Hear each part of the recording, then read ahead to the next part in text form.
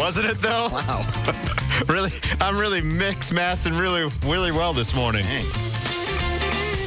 I'm just getting ready for my job later on tonight where I'll be playing the hits. Right. Got a space helmet on your head and all lit big up. mouse hands or something. Space mouse. Yeah. I can combine, or marsh mouse. There we go. Marsh mouse. Marsh mouse. like I like that. dead mouse and marshmallow all together. I actually saw a DJ Marshmallow on Halloween. Came by the house. Good. Yeah, had the light up marshmallow head and everything else. I had a lot of respect for a kid that came to my house. No costume.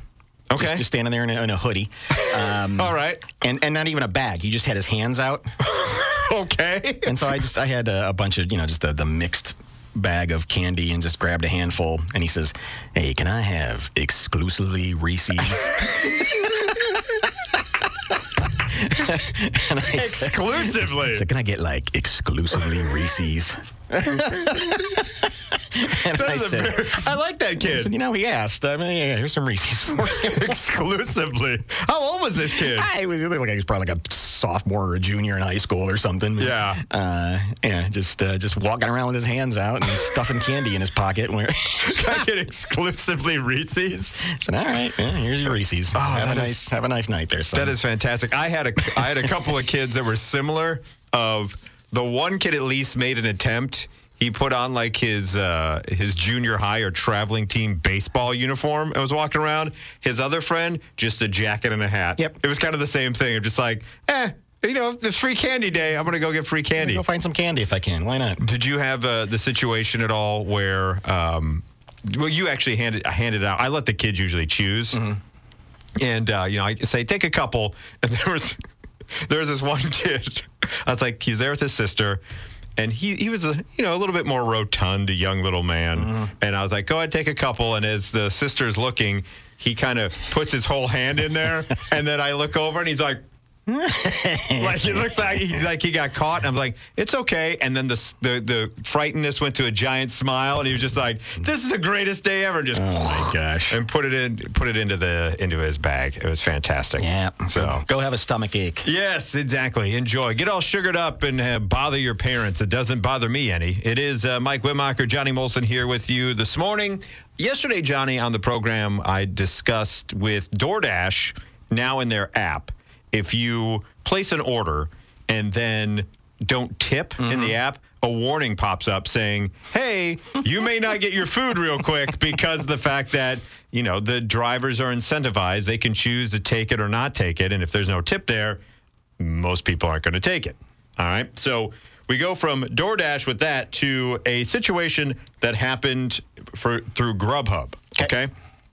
And we've heard about situations arising where Amazon driver. In fact, we did a whole bit. I don't know if it was on the Too Good for Radio podcast or maybe it was when we were on here about that documentary where the guy sold the Amazon driver pee bottles. Yes. On Amazon. It was a whole to-do. Well, this guy orders a milkshake and fries from Chick-fil-A through the Grubhub app. Okay. So he's waiting, and all of a sudden he gets the order. And he's like, all right, delicious fries and this milkshake. But he goes, the milkshake the cup doesn't feel cold. Did it take too long to get here? So he goes, he put the straw in the cup and he took a sip. And he soon realized there's a reason why that cup was warm. Oh. I'm not going to go all the way into what, but I think you figured it out. Yes. So he calls up. Right, he called the driver back to his house, right, and confronts the driver. He tells the driver, do you realize what this is? While holding the styrofoam cup in his hand. According to the individual, he said the driver admitted to confusing two styrofoam cups in his vehicle. He said the driver told him he works long hours, doesn't take bathroom breaks, so relieves himself in the car. So in all of his hurried trying to get all these different Grubhub orders, he uses one for one and one to deliver, so he got it confused. The gentleman then said that the one sip made him pretty sick, so he reached out to Grubhub. He then said that the company took 4 days to get back to him. So you drink what Bear Grylls survives on when he's out there in nature. And it takes 4 days for the company to get back to you? Yeah, that would be... I would jump on that immediately before this guy talks to every media outlet available. Yeah, exactly. Obviously, he has. He said that the company refunded part of his order, but they didn't refund the delivery fee or the tip. Oof. Grubhub said that what happened was unacceptable. They said, quote, "We took immediate action with the driver and ended his contract with us. We're following up a customer to apologize and are coaching the representative who was previously in touch with the customer." I'd love to hear from people. I guess we're out of time. Never mind. No, I mean, Okay. you can't. Okay.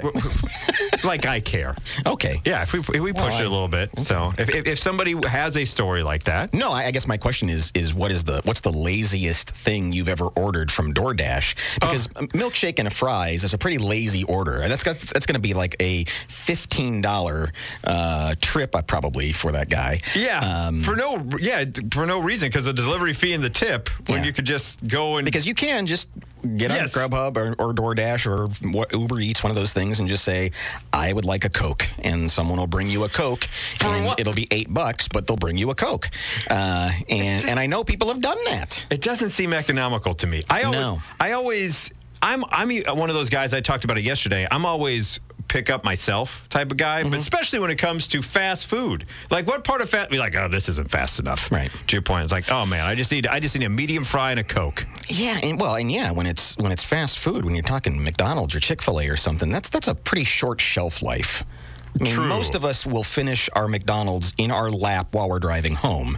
The idea that it's going to be sitting in the guy's passenger seat for 25 minutes. You get some lukewarm French fries that are all wilty, and some like overly greased up burger now that when you wrap up it can't be good for you. Good, I don't think. Especially and a milkshake too, sitting in there, especially like on a 90-degree day because you don't know if the car even has air conditioning, and you get like chocolate soup and lukewarm fries. Yeah. What are you doing for $15? And I've ordered just dinner for myself or something on it, and then I kick myself because it was crazy expensive. It was convenient. I didn't have to go anywhere, so that was I guess worth $5. Right. But I know people have just ordered, bring me some ketchup. Yeah, there are those people just like, the only soda that I really enjoy is the fountain soda. I could really go for a fountain Coke right now. Here's an $8 Coke for you. Because there is that option on there where you can have them pull off and grab you something at Walgreens. What? When you order something, and then it'll say, hey, you got 15 minutes if you need something else added to your order, and then it shows icons of Hy-Vee and Walgreens and all these things. And you just think it's like, give me a toothbrush. Just grab me a toothbrush. Whichever one you like. Right, it's just your choice. Dealer's choice here, driver's choice.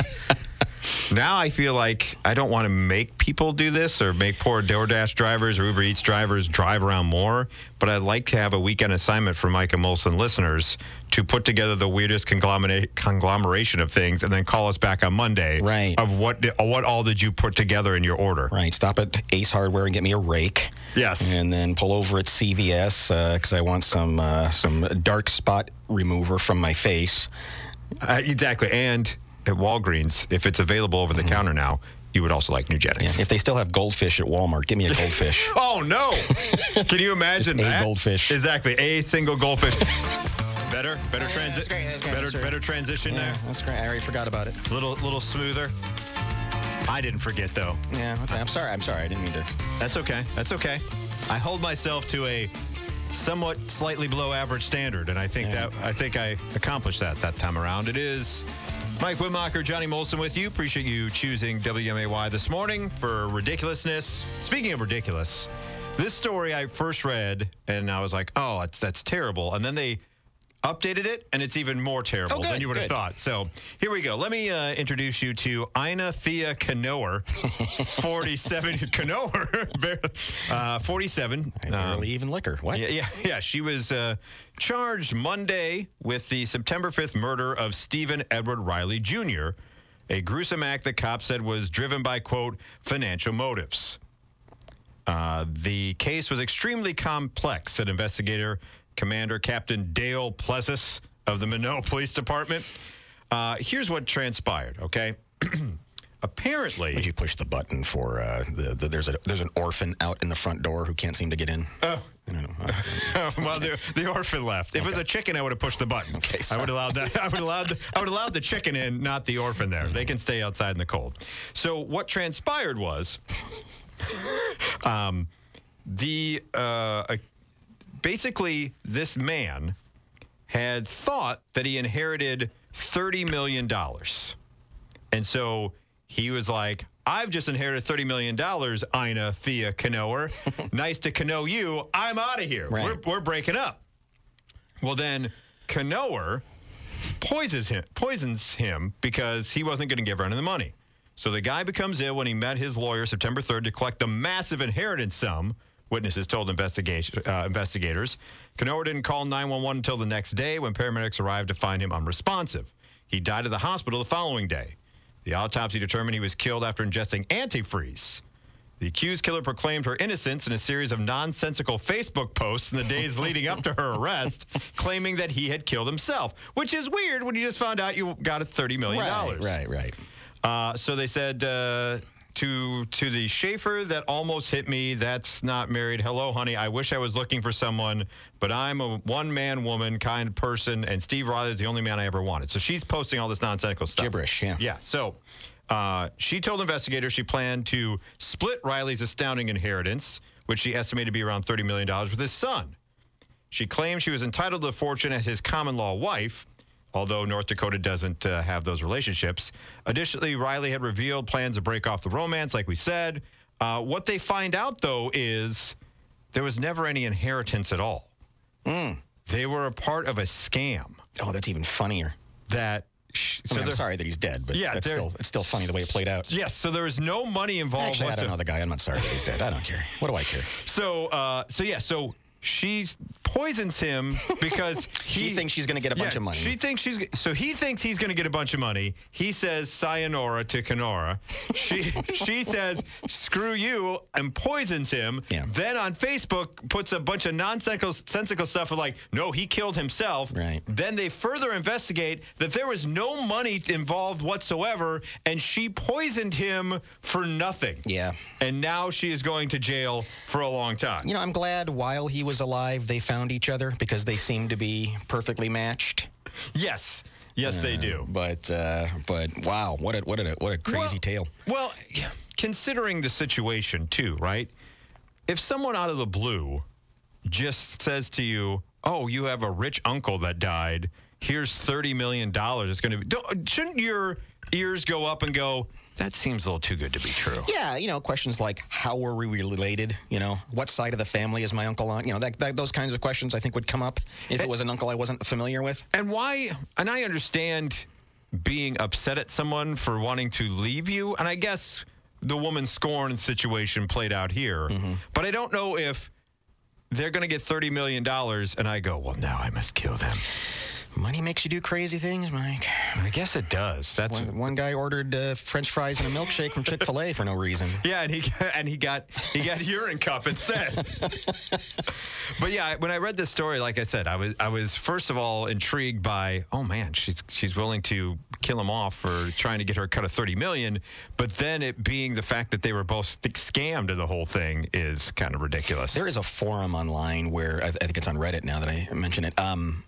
It's just called Texts. And so people will screenshot these bananas texts from weird relationships they're having. And it is one of those things where you read that and you go, whose life is so upside down, goofed? I mean, yes. It's really impressive. I mean, it really does make you take stock in how amazingly boring our lives are. And, yes. and I love it. I do, too. I love how amazingly normal everything is when you see chaos like this. Apparently his son wrote on Facebook, and by the way, too, you know where they're at in the fact that they're using Facebook. Mm-hmm. Like, obviously, they're not technologically advanced too far because otherwise they'd be on X or Insta.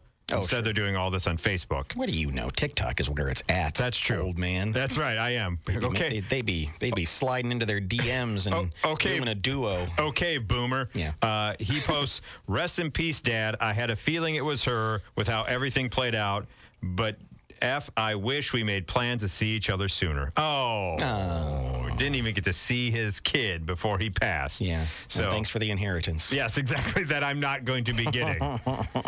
Coming up after the break of news here, there is a individual who is a public speaking expert.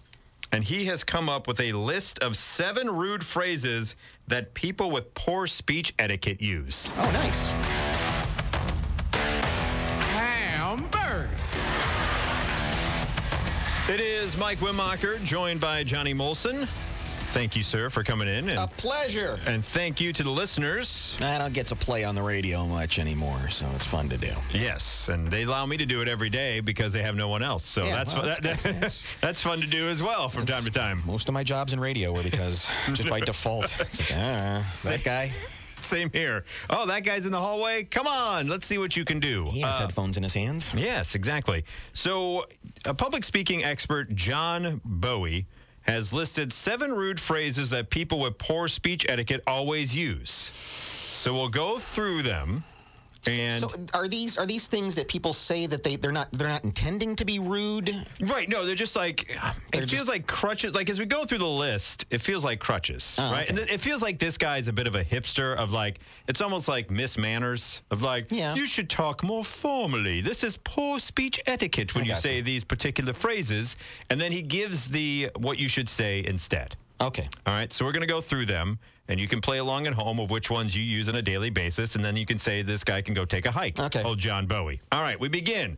These are, remember, 7 rude phrases that people with poor speech etiquette always use. And chime in if you have things that people say to you that kind of get under your skin. That bug you. So it's like, don't say that. 217-629-7970. Cool beans, peachy keen, or things that bug me. Sup? Yeah. So this guy begins with, do you want to?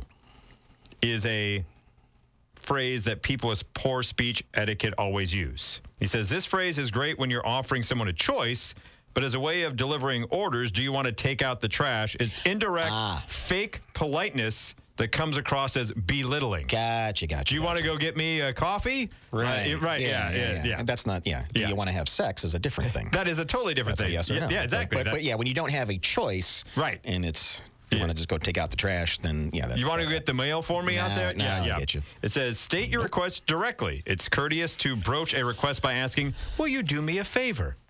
After all, people generally like to pitch in, but they don't always like to feel manipulated. There was a thing years ago, and it started happening in this building, and I can call it this building. Yes, you can. Because this building doesn't employ me anymore.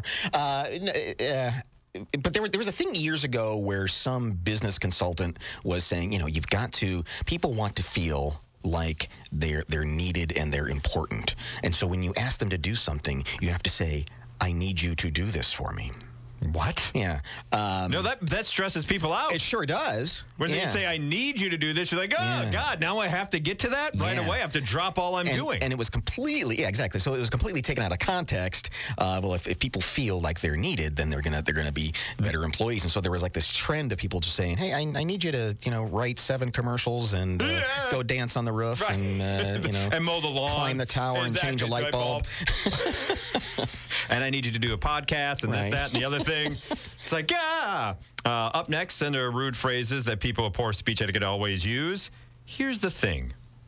He says this phrase insists that whatever follows will be the final authoritative take on the subject at hand. The one that gets me in that, I'm sorry, go ahead. They said, even when used inadvertently, it can sound a bit self-important. Truly authoritative people don't tend to waste time on throat-clearing statements. The one that is married to that is people who will tell you something and then end it with full stop. Oh, God. As if there's no other opinion that could happen. It's like, this is the way it is, full stop. It's like, that seems to be But I disagree. Yeah, that seems to be. But you're an idiot. Yes. Full stop. Full stop. That seems to be a byproduct, though, of the way we communicate via text and stuff. I guess. Because usually when you stop, that means you've stopped talking. You don't have to then say full stop. I think it's how we'd send telegrams. I don't think it has anything to do with it. Stop. That's true. They say what to say instead of, here's the thing, is if you're offering opinion, consider prefacing your remarks with, I think. Here's the thing. Yeah, Shut up. These 2 words remove any suggestion that you're pompously issuing a declaration. The next one of the rude, poor etiquette phrases, right? Question mark, right? One of those single-word questions I never know the answer to. Yeah, in recent years become normalized for this pushy rhetorical nudge to follow questions, especially in interviews with athletes and politicians. At best, it's a useless bit of filler, but I also feel like a manipulative insistence upon agreement, right? Yeah, right, and then that's the thing that is it's almost forcing you into an agreement. So you say, well, we all know that the Earth is flat, right? Right. So then we, it's like, wait, not right. No, yeah. Let me in there, please. Full stop. They say instead to I need you to stop talking. Yeah, right. If you want someone's opinion, ask for it in a neutral way rather than demanding confirmation.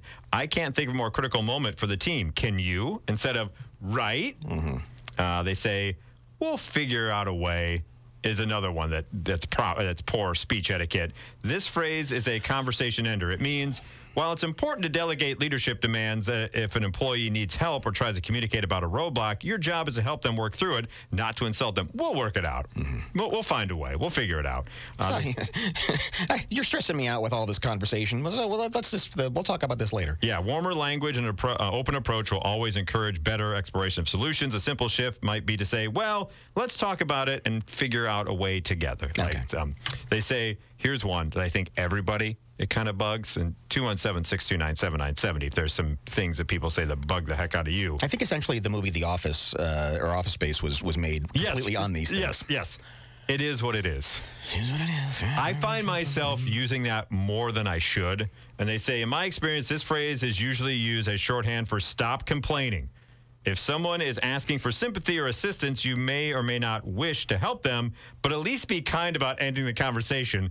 And it does. It usually isn't like in situations where people are like, oh, this is terrible, blah, blah, blah. Well, it is what it is. Like, it's very defeat. It's very defeatist. And there's an air of there's no hint of empathy in there of like, you're just going to have to suck it up because it is what it is. I know I am with you there too, but I've thrown out my hands and given up. It is. It's very a defeatist saying of like, well, it is what it is. We'll figure it out. Instead of saying, yeah, this is a problem. We should do something about they say, try offering a bit of curiosity and empathy. You don't need to be phony or overly demonstrative, but saying something as simple as, that's tough, I'm sorry you're going through that, can make a difference by allowing the other person to feel bad. Allow me to pat you on the head now. Exactly. That's tough. Oh, I would rather you go there. There. Get back to work, Spanky. Exactly. We'll need you to do this real quick. We'll need you to buck up real quick there, buddy. 217-629-7970. Hi, you're on WMAY. Gentlemen, what's happening? Not much. How are you? Not bad. So one of the phrases that bothers me, especially on Facebook, is when somebody posts, I did a thing. I did a thing. Yeah. Or we did a thing. If you did anything, you did a thing. Very true. Just making that post is doing a thing.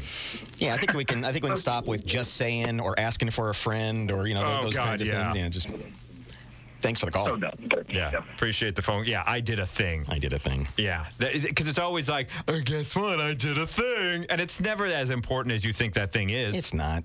No. It's somebody poured a cup of coffee or something. Right, exactly. Like, I did a thing. I tried a latte for the first time. Like, get out of here with that. Another phrase from this public speaking expert that is a rude phrase that people with poor speech etiquette always use is obviously. Yeah. They say, this word subtly or not so subtly conveys that anyone disagreeing with the speaker is wrong. Right. Even if you don't realize it, using it can make you seem arrogant. They say, skip it altogether. Remember that silence can be a beautiful thing. The most effective speakers know that proving your superiority or correctness is a waste of time and wins you no friends. So don't add the obviously at the end of all of that. And finally, they say, if you want my honest opinion, or I was just joking. First of all, did anyone ask for your opinion? If so, they probably don't expect for a need for a rude response masquerading as honesty. The one that is in that category as well are people who begin with no disrespect, but that's like something disrespectful is about to come. I don't mean to offend you, but yes, you're gonna say something offensive. Yeah, no disrespect. That's they say what to use instead. People want help, support, and solutions. Saying maybe instead of offering your honest opinion is a perfectly fine preface. Saying sorry if a rude comment falls flat is far more productive than a faux diplomatic justification for spite. We, on a whole, are just terrible at listening. I think we we want to have an answer. We want to have an answer for somebody, as opposed to just going, "Woof, wow, that's something you really, let's see if we can work this out." And there's just this need to what do I need to say at the end of this sentence to finish this? And I think if we all just kind of went and just talked a little less. I'm all for not talking a lot. Yes, you love that. I do, really do. You really. Yeah, I think you're onto something too. I got into a terrible profession that for a guy who does not like talking, I really picked the wrong profession. You really did. But I think you're right. I think you're onto something that we don't really listen. It's more of their mouths are moving. I'm kind of getting the gist of what they're saying. And you're already processing an answer. Yes, now I must interject. And to your point, it must be something that solves said problem. Mm-hmm. Even if their problem's like, some terrible loss or something where words cannot even comprehend what they're going through, we still have to figure well, if you want my opinion, I stepped in a puddle this morning. Well, what you should do is wear some rubber galoshes, and that way you won't. I just said I stepped in a puddle. Right, exactly. You're never going to believe what happened. I spread ketchup all over myself when I was, I had my morning thing and my morning breakfast sandwich. I put the ketchup on it, and obviously, right? Mm-hmm. I mean, you just take a deep breath, like you said. Take a second and kind of digest what they've told you. Yeah. And sometimes just go, let me stop you right there. And now I'm going to say the thing that is really more important. Yeah, it's like we're in the club. Yeah. Maybe go in the club tonight. Getting down low. Yeah. Know how much hose I got? It is Mike Wittmacher, Johnny Molson. Appreciate you tuning in to WMAY this morning. Speaking of going to the club, that's sometimes where people go to find a date. Yeah. Or maybe find a... Yeah, where is this club? Yeah, where is this club? Well, a lot of it is online anymore. Mm-hmm. And I want to introduce you to Sabrina Duda. Sabrina Duda is up in Canada. And she thinks she is going to be the next big singing sensation. Sabrina's a lady who lives in Canada. Duda. Well, there you go. You may be a match for Sabrina. Oh, how so? Because Sabrina is on Hinge, which is a dating site. I don't know which one that is. There's so many different ones like Bumble and everything else. But she's decided to switch up her usual technique.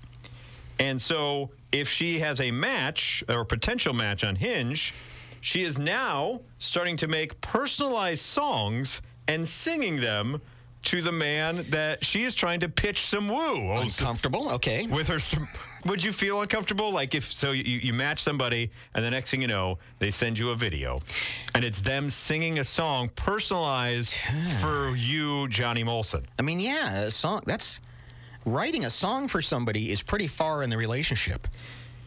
Would it soften the blow a little bit? That's something you do when you get drafted into the Civil War and you're off for months and my dearest, ding ding ding ding ding, and you sing a song for somebody. Yeah, there hasn't even been a first date. You're already writing sonnets. Yeah, you're skipping a lot of steps. Yeah, because it's first date. Maybe you pitch some woo via poetry, which is poorly written. It's something that I tried back in the day. Did you really? To various not working effect. It didn't really do a lot for me, per se. Show of hands if you want to hear some Mike Wittmacher poetry next weekend. Oh, my God. Dude, it was so bad. I'll have to try to find some of it. Like, it wasn't even close. It was pretty terrible. But, so this woman, would it soften the blow, though, if I told you she was just remixing and using songs from popular artists? So she's not writing a full song, but she's kind of Weird Al-ing it. So she's taking like songs by artists such as Eminem, Nicki Minaj, and Carly Rae Jepsen, which have helped her on the search for a new part. So she'll find and she'll be like Johnny Molson with Shake Weight, instead of Nicki, that kind of thing. She says most of my songs state the intention of me looking for a husband. Whoa. Boy, is she taking a big just jump into the deep end out of nowhere. Diving in fast. If you're on a dating site, right, you're looking for potential just to meet somebody and maybe casually get to know them and start dating. I don't know if you immediately want a song written specifically for you about how she wants you to be her husband. Well, and what a drag that would be of, okay, you match with somebody online. That's already hard enough to do. Right. And you start having some conversations. And, this person seems all right. I would like to kind of meet this person. And the next thing you get is a song? Written specifically, personalized lyrics. This was going so well, and it got weird. She says, do I write them seriously? Yes. because I truly have the intention of finding a partner. So it's not even in jest. It'd be one thing if, like, she's, with Eminem, like, she's spitting a freestyle lyric to, like, lose yourself with your name in there and, like, saying what you want to do on a first date. But she's taking serious thought and effort into these particular lyrics. So do we know, has this worked for her? She says she has yet to find love. Well, yeah. But she'll continue to sing to potential husbands on the dating app. She asked herself, what will make me stand out? Being a musician, music flows so naturally. So my first instinct was to write them a song. Yes. But you're not writing them a song. You're just doing a Weird Al. Here's a song I call Let's Get Married. That would be a little off-putting, wouldn't it? It would, very much so. I know the goal of the online dating is to try to find a relationship, yes. Right? Yeah, I would assume. Just, depending on the hop in the sack. Depending on the dating site, right? Like, I think everybody still knows, as much as Tinder wants to try to change its perception out there in the dating world, I think we all just kind of still assume if you're on Tinder, you're looking for a quick and easy night of fun for the most part. But then there's Bumble and these other ones, and but it seems like she should be on eHarmony or something along those lines, where they're going through more of the personality test to match you with potential mates and partners going forward, not just this Hinge where she's kind of just throwing a wide net out there of I need to get me a husband. I know, because wouldn't it be insufferable living with her if she's going to sing right away like that? What else is she writing songs about on her day-to-day mundane life? Right. It's all going to be that, right? Yes. Every date is going to be, I wrote a song about this sushi that we're getting. I wrote a song about you not taking out the trash. Right. It just seems, God bless her, but it seems insufferable. It's tough out there, Mike. That's what I understand. Thank God I don't have to worry about it. I certainly don't know the secret. You're not going to start singing and writing sonnets or comedy bits for people. That would be so off-putting. Yeah, that's just you open up the inbox of, to your point, you're having a nice little chat, and the next thing you know, I wrote this for you, and it's a video of it. How do you let her down easily? Right. And I think I just have too much Midwestern modesty in me. Just the idea of putting something up on a dating site and talking about yourself and how awesome you are and what you do, and it's that. None of that appeals to me at all. I can't do that. I couldn't either. Pat yourself on the back to the point of here's all the reasons why you should date me. Even if I meet somebody and they say, so what do you do? It's I don't do anything. Nothing much. I just, stuff. The low self-esteem is not usually a turn-on for many people. I go to work. I do things. I write stuff. Yeah. You don't lead with I'm the voice of Lauderback Man. You need to break right into that. No, I don't think that's an icebreaker. Yeah, it depends. It depends, on the situation of whether they're local or not, too. Talk to me in your Lauderback Man voice. I'm going to practice. I'm going to do it safely now. Hold on one second. Safety first. Right. Take your clothes off now. As I look down upon you high above the bed, I'm Lauderback Man. Well, maybe I should give that a whirl. Maybe we should start an OnlyFans for people to have a very specific kink of Lauderback Man talking dirty to them. I'll just put the camera on the floor and stand over it. The whole time. This is what it's like to be with me. Lauderback Man here. Terrible. Oh, that is terrible. So I don't know. It's if Sabrina Duda will ever find love with her singing personalized songs to potential matches. Is there a picture of her? Yeah, I'll pull up the article. She's from Canada, and if nothing else, Johnny, could you at least get us a song so that we can play it? At least hit her up on the site to see what she would write for you. Exactly. And then we can play it next week here on the program. Mike Wimacher, Johnny Molson with you on a Friday morning. And we were just talking about Sabrina Duda before the break, the woman who is singing personalized songs on Hinge, a dating site, to men that she wants them to become her future husband. So the upshot is, you match with her, you start having a conversation, and then out of the blue, she sings you a song, which is supposed to endear you to her. And I guess the question is, would this endear you to her if you received this message? She's putting these songs that she's writing, it's not just personalized anymore. The whole internet is getting to hear these. Mm-hmm. We did a little bit more research, and she has a TikTok page. Of course she does. Where she has some of these songs. So this is a match that she had with a man called Jamie, who is also apparently a professional MMA fighter.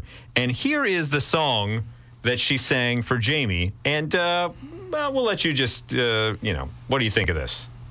Professional MMA fighter, and I just wanted to say there better be no fighting between Jamie and Seth. No. Oh, Jamie, when you talk like that, you make a woman go mad.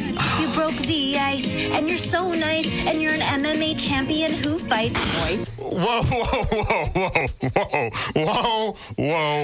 That was it started off interesting, right? She's trying to do a Shakira.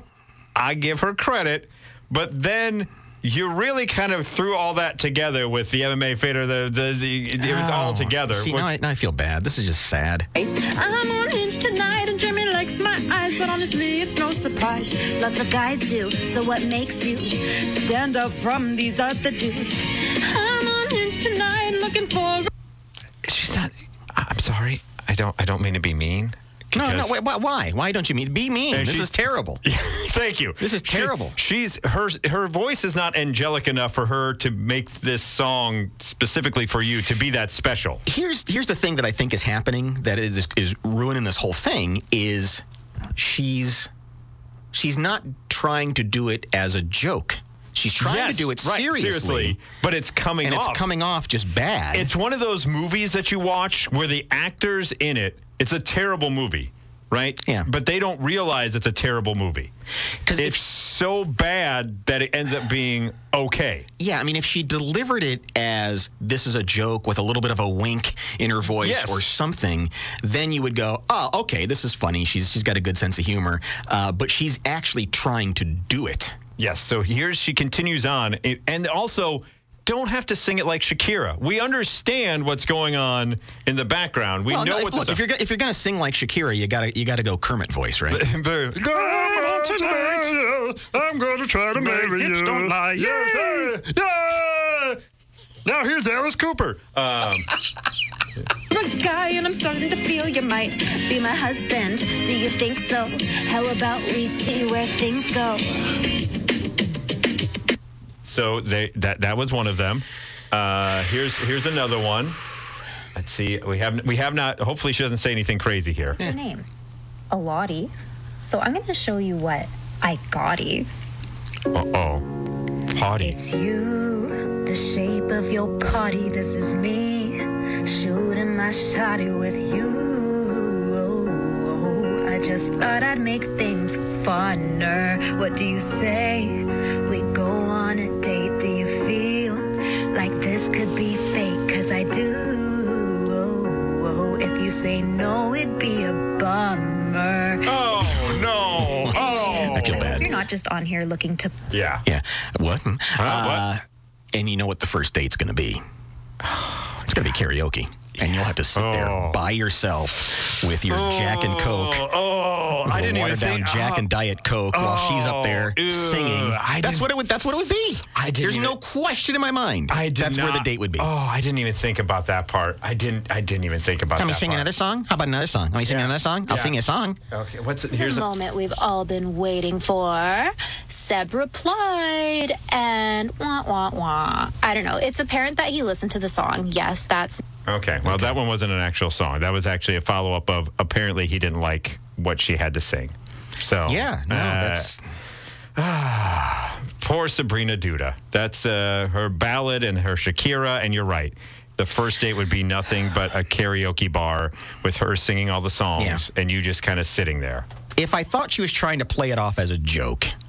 It'd be different, right? It'd be one thing. If it's playing for comedic effect, you go, this is kind of inventive. Yeah. It's making you stand out. Yeah. But she thinks it's good. She thinks she's really singing a song to these guys, and she's trying to impress them with her above average singing ability. I mean, it's not. No, it's not. She's not great, but she's not awful. She's not off key or anything. It's not Rebecca Black Friday stuff. It's not. She can carry a tune, I guess, is best you can say, but it's not good. No, you're making it worse, ma'am. It's already an awkward situation, and you're making it worse. And you're trying, to your point, she's playing it for serious effect, like, this is what you're going to get the rest of your life. No, thank you. Hi, you're on WMAY. Morning, guys. So basically, Weird Al Yankovic and Kermit the Frog had a love child. If she was it's playing definitely it, not easy being green, though. No. Because that's all she's going to be, because she's going to be green with envy because all the other guys are choosing somebody else. Yeah. Hey-oh, well played. He sat and wrote that whole bit before he pulled up. He's like, yes, they went back to Sabrina Duda thing. Ha-ha. They want comedic effect. I'll give you a comedic effect. Yes. Maybe me and Sabrina can meet up, but yeah. Poor Sabrina. So she has her own TikTok if you want to hear more of her songs to different dudes who probably said no to a second date. She does have 2.8 million views on one of these. So we'll have to wait and see how it turns out for Sabrina. Sabrina, you're going to be lonely for a long time. Yeah, exactly. Although he was single for a while there. Another gentleman that we know that loved karaoke. There is a single guy down south that we know that loves karaoke that she could be hooking up with. He had Tax Hawk Tyke. Oh, didn't he love karaoke? Mike Wimacher, Johnny Molson with you on this Friday morning. And could this get any more awkward? This show? Well, yeah, no, not only the show, but this particular situation, right? Scottie Pippen, as of late, has gone off on Michael Jordan, right, about different things and whatnot. And part of it, I think... A tense relationship for decades. Yes, for decades. To be fair. Yeah, because what we saw from The Last Dance is that Michael Jordan is all about winning. And Michael Jordan is one of the most competitive individuals in history.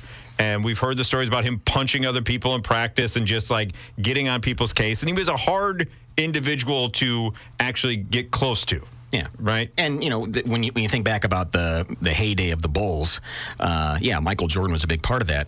And Scottie Pippen. Yes, I mean, right. Without Scottie Pippen, I don't know that that's a championship team or not. And that's what Scottie has said over time. And, things have gotten even more awkward between them because Scottie Pippen's ex-wife, Larsa Pippen, is now dating one of Michael Jordan's kids, Marcus Jordan.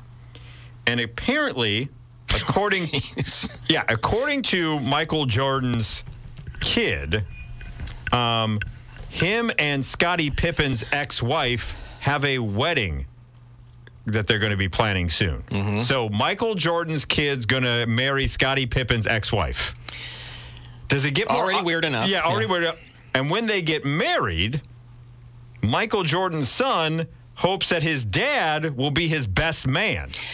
No. Come on, does Jordan's son not have a buddy or somebody who can be the best man? You ask your dad? Well, that's 217-629-7970. That's kind of where I'm going with this story of, is it a little awkward to have your dad as your best? Like, I understand your dad's a very important part of your life, right? But to have your dad as your best man just seems weird to me. Have him give him away. Yeah, have Michael give walk the groom away. Yeah, have Michael walk you down the aisle and give you away if you want to do it. But having Michael Jordan stand up there, he said, I was the best man at Michael's wedding and the best man at my brother's wedding, and so obviously we'll keep that tradition going, said Marcus. So Marcus, is it okay if your sub-question on that, if Marcus was the best man at Michael's new wedding, is it okay, the dad being your best man to me seems weird. Is it okay, though, to have your son be your best man at your second wedding? No. No, they can be in the wedding party, though, right? Yeah, I guess. Or just, are they usher material? I mean, is it one of these situations where Jordan is so huge and his world is so insular that you can't? There's nowhere else to turn but just immediate family. Is that what's going on here? But you would think you would have at least a buddy that could serve as the best man. Because what's Tiger Woods doing these days? Because it seems, and maybe it's just a Jordan family thing, and 217-629-7970, of being petty at times, because it seems like already you're dating you're Michael Jordan's kid dating Scottie Pippen's ex-wife. And it also seems like if you want Michael to be the best man, you're really just rubbing it in the face of Scottie Pippen. Has Pippen weighed in on this relationship at all, do we know? I think he has on some social media things, but he's tried to stay above the fray the best he can. But it just seems like you're going an extra yard or two to really kind of just put the salt in the wounds of Scottie Pippen at this point. Yeah, and there's that extra notion of your kid also being your friend. And I don't know that ever That doesn't work. You can have a good relationship. You can have a loving. You can have an open, honest relationship with your children. But the idea that and it's my best friend. It's like your best friend. There is something too of like if your dad is going to be your best man, like then he's in charge of the Like to me, that's that's just a whole weird situation. And 217-629-7970 is the phone number. Have you been to a wedding where that's transpired? What are your feelings upon your dad being your best man? Because to your point, I think it's an important relationship, but there needs to be boundaries, right? There's a father-son is a father-son relationship. It shouldn't be like your bro. Right, exactly. Like that's where things go awry for me. There's always a line. Yes, there should always be that line. And it shouldn't be your dad. Like when you turn to the, get the ring, it shouldn't be your dad there. As much as I love my dad, God rest his soul, no way in hell was my dad ever in the running of being my best man. Yeah, because there's that best manedness of have fun on the wedding night. That right. That kind of go consummate that wedding now thing. You can't do that with your kid. No, and you can't. You can't be the one putting together the bachelor party going. We got some crazy stuff we're gonna do, son. We're going to the strip. It's like whoa, no. Get some Michael Jordan cast in the champagne room. And, some crazy stuff's gonna go down. There is that of having Michael Jordan as your best man. Like anywhere you go. To try to set up the wedding of, well, we're sorry, this venue is closed. Oh, really? Well, Michael Jordan's going to be the best man. Well, let me bump whoever was supposed to be here. Kick everybody else out. Exactly. You get to then be able to have the rule of the roost. So I don't know. And the relationship is weird enough as it is. Don't you just go elope and just be done with it? Right. Why are you having a wedding? This is going to just bring up energy that doesn't need to happen. Correct. Yeah. I can't imagine Michael is key on this. I don't know. I mean, he's been asked about it a couple times, like when people have tried to, get him out and about in public, and his comment is always no comment. Like, it's my son, as long as he's happy. He hates it. Yeah. Well, wouldn't you? Of course. You already have animosity of your former teammate, and now your son is going out there dating your former teammate's ex-wife. Yeah. And it's like, even at your most competitive and most upsettedness at Scottie Pippen, you would never wish that upon anyone, that your son would date a former teammate's ex-wife. That's a little too close. That's a little too close. So he hates every part of it. And then to add this on top of it, like, well, I'd like my dad to be the best man. Now your son has put you in a position of you're kind of a jerk if you say no to your son asking you to be the best man, right? I wonder what the age discrepancy is. I want to say. In other words, did Scottie Pippen marry somebody really, really young, or is Michael Jordan's son? I mean, she's kind of a cougar right now. I think I think there's like maybe like a 10 to 12 year gap there. Right. I think Scotty can split the difference. Yeah, Scotty married younger for Larsa, but not as young as some weirdos would do, like, Al Pacino and his 29-year-old lady friend or whatever. So there's not as much difference there, but it all seems very PR-ish to me. Right. Yeah. That you're right. I didn't think about that. And it almost seems like there must have been a bad breakup between Larsa and Scotty. And is she dating Marcus because she really loves Marcus, or is she knowing that also will stick in the craw of Scotty, that she's now dating Michael Jordan's son, considering the relationship between Michael and Scotty? Right. This is like weirder than a soap opera. Now that I'm going through it like there's a Zapruder film, this is a telenovela waiting to happen. Right. And Larsa Pippen, that sounds like a name for a nursery rhyme. It kind of does. Or it sounds like Three Little Pigs with Larsa Pippen. It sounds like somebody who was an extra in Sound of Music. Yeah. Like the Trap Family singers and Larsa Pippen. Yeah, our little adopted daughter, Larsa Pippen. Exactly. There's Larsa Pippen over here. Please, sir, can I have some more? It's Larsa Pippen. So, yeah, I don't know what's going to happen, but it's all extremely goofed. It is Mike Wimacher and Johnny Molson here with you on a Friday morning. Hope you're enjoying the show thus far. And if you'd like to hear more of us, the Mike and Molson Too Good for Radio podcast, you can find that wherever you find your podcasts. We'll have a new episode dropping later on today. And there's over 2 years of episodes. So you go back right to the first and just follow if you just need, if you need that. If you're on a long road trip or something. Yeah, if you just need, you're like, you know what, the world's enough. I just need some ridiculousness, a half hour just to kind of cleanse the palate. Then we are here for you in the Too Good for Radio podcast. Well, I have a Dear Prudie here. Oh, okay. That takes a turn that I wasn't expecting. I will share it with you and the listener, and 217-629-7970. Chime in, if you will. It starts out, Dear Prudie, this August, I left my husband for my next door neighbor. All right. My husband was upset. A classic tale. A tale as old as time. Yeah. My husband was upset, obviously, because he's been left, but we're now on good terms. My problems is with our other neighbors. My 8-year-old son is best friends with their 9-year-old daughter, and she usually lives at our house, stays at our house after school. Since my affair, they refused to speak to me and have forbidden their daughter from being at our house when I am there. They've also blocked and deleted my number. Their reasoning is that I betrayed their friendship. So she cheats on her husband with the next door neighbor. Okay, not the neighbor whose kid has been staying at their house. Right. All right. Husband upset, but they're on good terms. But it's the neighbor. The neighbors now feel that they're betrayed, that their trust has been broken. Like they cannot trust this woman anymore. They feel terrible that she's betrayed the neighborhood. I agree. I betrayed my affair partner's wife. We were friends, but them? The interesting thing is that Mr. Barclay, that particular neighbor, had an affair 5 years ago, and I believe their silent treatment stems from Mrs. Barclay's misplaced anger at her husband. I don't care about losing the Barclays' friendship, but it's very triggering that our kids continue to play at their house every day, but that she isn't allowed to come to ours as if I'm a criminal. It feels like unjust punishment. How should I get them to reverse course? So I wasn't expecting to be the neighbors in the neighborhood feeling betrayed in this situation. But there is a thing, I think, that sometimes can happen in divorce of, well, who gets the friends?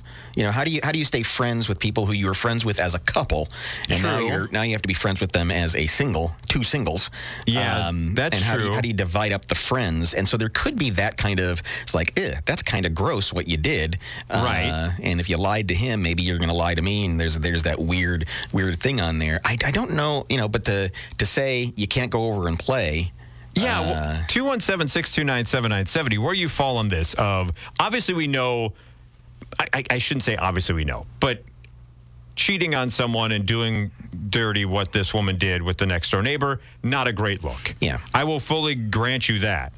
But if the person who got cheated on ends up being okay with it and on good terms, shouldn't that mean that you, in turn, who are not even involved in that relationship, should be on better terms? Like, how do the neighbors end up being the one that feel most betrayed in all of this? Especially since, as she adds, the neighbors in question had a similar situation to where the husband cheated on the wife 5 years ago.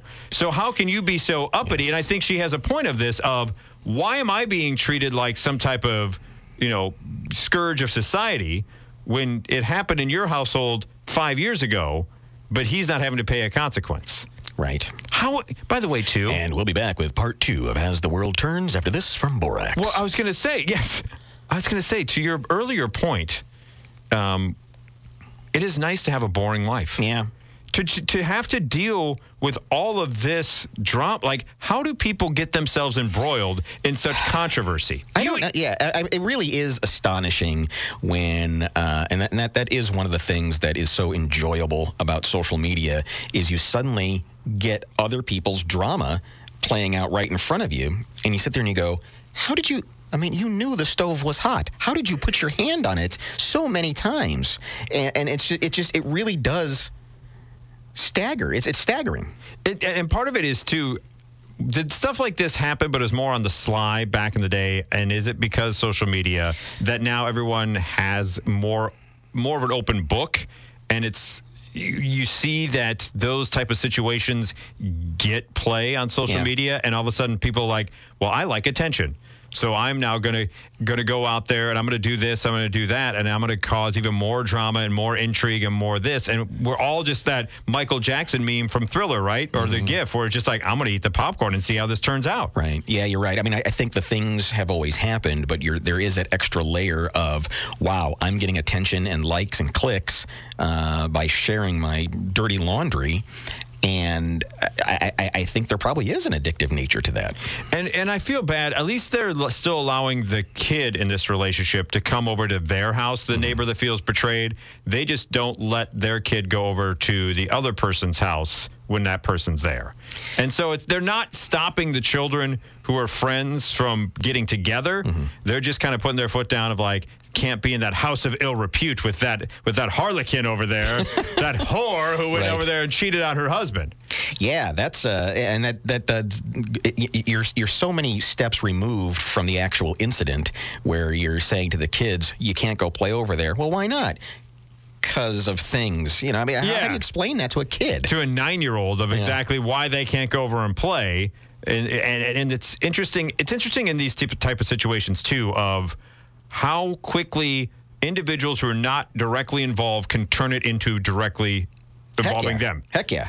It's like they're not even part of it, but all of a sudden it goes back on them. That they're the ones that feel betrayed. Like, are they reaching out to the husband who was betrayed and who then says, hey, I'm okay with it. Like, we have a decent relationship now. It was, thing that happened and we've moved on. Why are you still holding the grudge in that particular situation? By the way, Prudy then says, see, this is a problem with knowing your neighbors and why I advocate for pleasant head nods towards the people who live next door, paired with deep, intimate friendships with people you talk to online and will never meet. Just kidding, sort of. Anyway, I'm sorry you've been treated like an outcast because of your marital issues. Basically saying the kids have to come first. Friendship is precious. Let them have it. They're blissfully unaware of the conflict among the adults, I hope, and should stay that way. I don't think you can get the Barclays to reverse course, unfortunately. Just chalk it up to experience and just allow the kids to continue to be friends, and they're just not going to be at your house. And also, don't find yourself in these weird-ass situations. Yes, the stove will be hot. Yes. I promise. The stove. So dramatic. It is Mike Wimacher, Johnny Molson with you on a Friday morning. Thank you for going on this journey with us. Last few moments of the broadcast. Do want to remind people of something actually worthwhile. The clock goes back Saturday night. You turn the clock back. I don't know about you, but when I was younger, of a certain age in my 20s, that was like a national holiday. Because you would be at the bar, hanging out, and it would get to that part like closing time. Psych! No, turn it back. Another hour to enjoy yourself. Yeah. So, but then in turn, that would, lead to some hangovers the next day, and no one likes those, which is why a new drink is coming up out by Christmas that promises to sober you up in an hour and prevent hangovers. It's called Safety Shot. It's made in collaboration with a Florida-based doctor who claims it's the first patented beverage on Earth that quells hangovers by slashing blood alcohol content in half in just 30 minutes. Really? Are you believing this? No. Yeah. It says this dramatically reduces feelings of intoxication, including lack of focus and slow movements, as well as hangovers. The beverage will be available to buy on the company's website and Amazon as of the first week of December. So we're just a month away from Safety Shot. Would you like more information quickly, Johnny? Yeah, I guess I'm trying to figure out the science of them because it doesn't have to kind of make the rounds. Your blood, it needs to get flushed out. You can't speed that up, really. Within a half hour, they said. Here's the little disclaimer, though. It's not yet entirely clear what exactly the drink contains. Yeah, well, although its website lists vitamins and nootropics, compounds that improve cognitive focus, and a little bit of cocaine. Yeah, just a little bit. Take the edge off. The drink is consumed as soon as you have your last sip of booze. So it's said to help speed up the breakdown of alcohol in the blood while forming a protective shield around the stomach wall, limiting the amount that is. Get out of here with this. But they've cracked the hangover code with this drink that they're not going to tell you all that's in it. But what it does is it breaks down the alcohol in your blood and then a protective stomach barrier. Yeah. That's supposed to hold all the alcohol in and not. Yeah. The whole thing is weird. Yeah. They say this in turn is said to limit alcohol's impact on the central nervous system, which becomes depressed when liquor enters the body by binding to neurotransmitters that inhibit communication. This is what leads to the slowed brain activity, resulting in poor cognition, difficulty with balance, and speech issues. It's Sure Shot, coming to the company website and Amazon December. 629-7970, is there a hangover cure that you swear by? The one that has worked for me, there's those people, and God bless them, that when they're hungover, all they want is a big old greasy ass burger. Yeah. And they're like, I just need some greasy. That is to me, I'm just like, no. That is the absolute worst for me. I can't do it. The thing that seems to have helped me in the past, and 217-629-7970, the phone number if you have a go-to cure, miso soup. Oh, yeah? But I think what you're keying in on there is the same thing as the greasy burger. I think we're all just looking for some sort of a salt, something I think we're looking for electrolytes is what we're looking for. That is why now what I've done, because let's face facts, you get to a certain age where, one, you shouldn't be drinking to that excess, and two, you don't rebound as quickly as you used to. So now try to preventative measures. And that's where I'm at. Like, I think when you get to a certain age, you realize you can enjoy a drink. You don't have to pound a drink. You can actually enjoy a well-crafted cocktail and take your time with it. Yeah, those are designed for sipping. Yes. Not for shooting. Exactly. It's no longer the Long Island iced tea.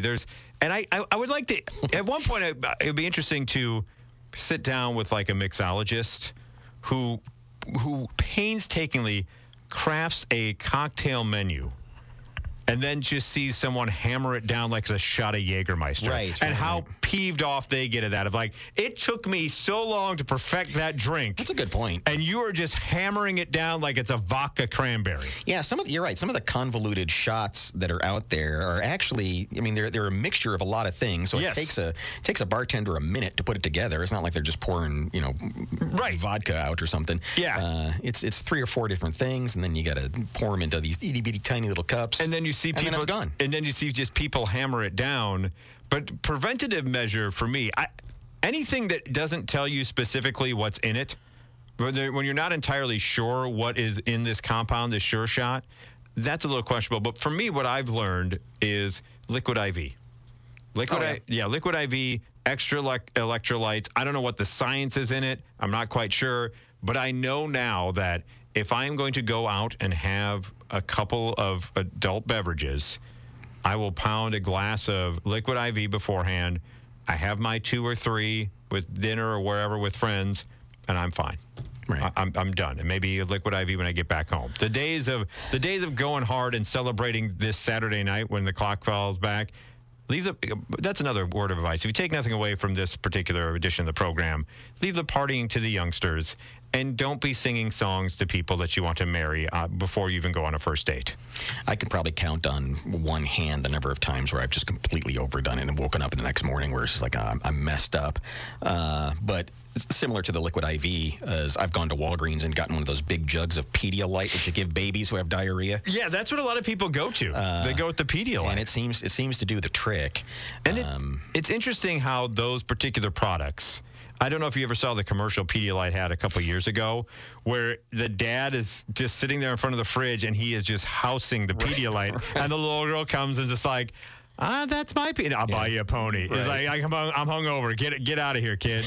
Collecting your kids because you're an alcoholic. Pedialyte will help. Exactly. Pedialyte will make sure that they don't take the kids fully away. Interesting brand promise. Yeah, but the Sure Shot is coming out December 1st, so I thought I'd mention it. I'm very skeptical of any type of thing that's a wonder cure for anything. Right, whether it be your hangover or whatever. There are those people too that they swear by hair of the dog. You ever seen those people? Yeah. Who come in wrecked, right? You have that friend where you would like, because sometimes it'd be like a Saturday night you go out or a Friday night you go out and then you get together for brunch now on a Sunday and they just come in absolutely wrecked. Can you mix me a mimosa with a Bloody Mary on top of a shot of vodka? And they immediately go into it and you're like, how are you, like, that's the last thing in the world that I want to even think about, but they're sitting there like, yeah, make it extra spicy. I need a double shot of vodka and let's just do this. I don't know the science behind what's going on there. I don't know if it's just taking the edge off of the misery or if there's actually some sort of your body's craving this and so you give it to. I have no idea, but it does seem like the last thing a person would want to do.